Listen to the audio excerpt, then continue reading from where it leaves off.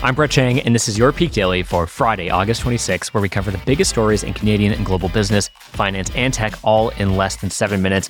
Peak Pals, for your fact of the day, the FOD, 17.6% is the average nationwide tip percentage that Canadians are leaving bartenders and servers, per a new survey from Restaurants Canada, up from the pre-pandemic average of 15%. And so, Peak Pals, my question to you is, how much are you tipping these days? Speaking personally, I know my tips have definitely jumped up since the pandemic. I think it's because during the pandemic, I really was grateful for everybody who was working on the front lines, and so I was happy to tip more, and I've kind of just continued that through. But in my personal opinion, I think the practice of tipping isn't great. We should probably just pay people more and kind of reduce the tip or remove it altogether. But that's my personal opinion, and I'd love to hear what you think. And so please do tweet at us, DM us, let us know what you think, and we'll share some of the opinions in the next Peak Daily. But it doesn't matter if you're for or against tipping. We've got a great bundle of stories today to get you caught up on the latest in global and Canadian business. For our first story, discount retailers are thriving. For our second story, Canadian immigration is going up. And for our last story, there's a new golf tour in town. For our first story, as the consumer price index rises to 7.6% compared with a year ago, shoppers are flocking to discount retailers and investors are following closely behind. This is a trend we're seeing in the U.S. So south of the border, droves of thrifty shoppers boosted sales at Dollar General and Dollar Tree by about 5%, according to earnings reports released yesterday. Now, up in Canada, it's a pretty similar story. In a note released yesterday, BMO analyst Peter Sklar reiterated Dollarama as a stock pick for weathering inflationary times and raised his target price for the discount retailer. Now, Sklar notes that Dollarama's reputation for value will continue to be a major traffic driver during periods of high inflation when the consumer's wallet is squeezed. Now, last quarter, Dollarama reported sales growth of more than 12%, over double its U.S. counterparts, driven by higher foot traffic and a renewed need for affordable goods. Now, private Facebook groups like Dollarama Finds, they boast about 325,000 members that share where to find desirable goods, from computer keyboards to Paw Patrol backpacks.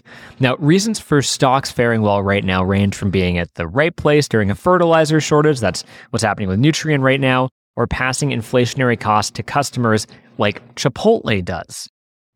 Plus, many things can be true at once. As customers flock to discount retailers, luxury conglomerates like LVMH are seeing a steady demand for luxury goods. Now, look, here's why it matters, Peak Pals. As inflation leaves many Canadians increasingly looking for bargains, dollar stores will continue to enjoy a leg up on even their largest discount competitors like Walmart. And the bigger picture is that consumer spending trends are still taking shape within the current inflationary environment and will enter their next phase at the next Bank of Canada rate decision.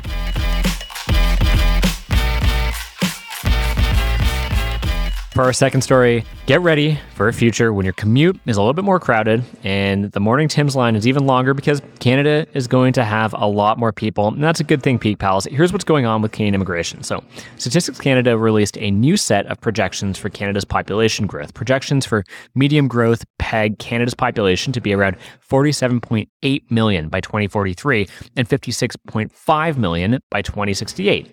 Now, the high growth scenario predicts that 2068 Canada's population could be as great as 74 million, which is 47% larger than our current size. Now, over the past 6 years, Canada's population is growing at a faster rate than any other G7 country. And this year, its fastest first quarter gain, and this year we saw our fastest first quarter population gain since 1990. And it's happening because growth is being driven primarily by immigration, as Canada continues to increase targets and more of the world's population leaves their homes due to economic and environmental reasons. The number of Canadians actually born in Canada will contribute very little to growth, actually, especially if fertility rates continue to decline, which is the trend that's currently happening. Now, as much of the world deals with a potential population decline, a larger population presents Canada with an opportunity to add workers and boost its economy. However, it stands to make existing problems even harder to handle, as an increased population means primarily two things. One, more people who require housing, which is already in short supply, while some provinces are better equipped to house Canada's greater population. Like Alberta, one housing expert told CTV that Ontario and BC should be particularly worried about this trend.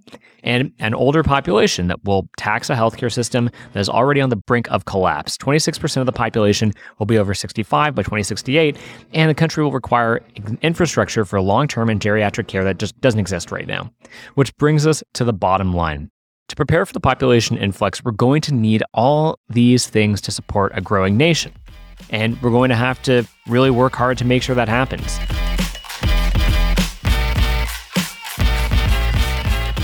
And for our last story, golfers Tiger Woods and Rory McIlroy have formed TMRW. I presume it's pronounced Tomorrow Sports, a new venture partnering with the PGA Tour to drag an old-fashioned game kicking and screaming right into the future, or as they would like to say, tomorrow.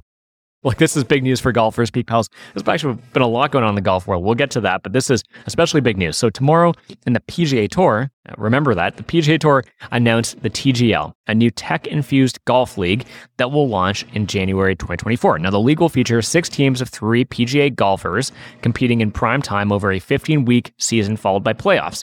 And this ain't your Stuffield Country Club tourney. Don't think about the Masters. Think more about stadium baseball. Matches will be played not on traditional golf courses, but in custom-built venues featuring virtual courses mixed with real green areas for chipping and putting.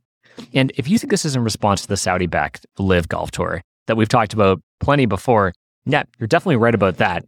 After many of golf's biggest names fled greener pastures and fatter paychecks of the LIV Tour, the PGA has been forced to come up with new and creative ways to retain players. Now, earlier this week, it committed to adding more prize money and guaranteeing a larger minimum salary. The TLG will now be another opportunity for players to earn while still being a part of that PGA Tour, and that's the important part here. Now, backers argue this metaverse version of golf will attract fans potentially drawn to the flashier LIV by giving them an up-close experience not feasible in traditional golf competitions while keeping the PGA relevant. And this is why it all matters. So LIV has truly disrupted golf and forced the PGA to make changes to entice both players and viewers. It could serve as a proof of concept for future breakaway leagues looking to shake up other sports dominated by one generation. We're looking at you, baseball, by the way. Peak Pals, thanks for making us the most listened to and only daily Canadian business news podcast in the country. If you've got a second, why not give this podcast a follow on your app of choice and leave us a review? And if you want more Peak, make sure to subscribe to our daily newsletter at readthepeak.com. As always, thanks to Dale Richardson and 306 Media Productions for putting together this episode. Have a great day, Peak Pals.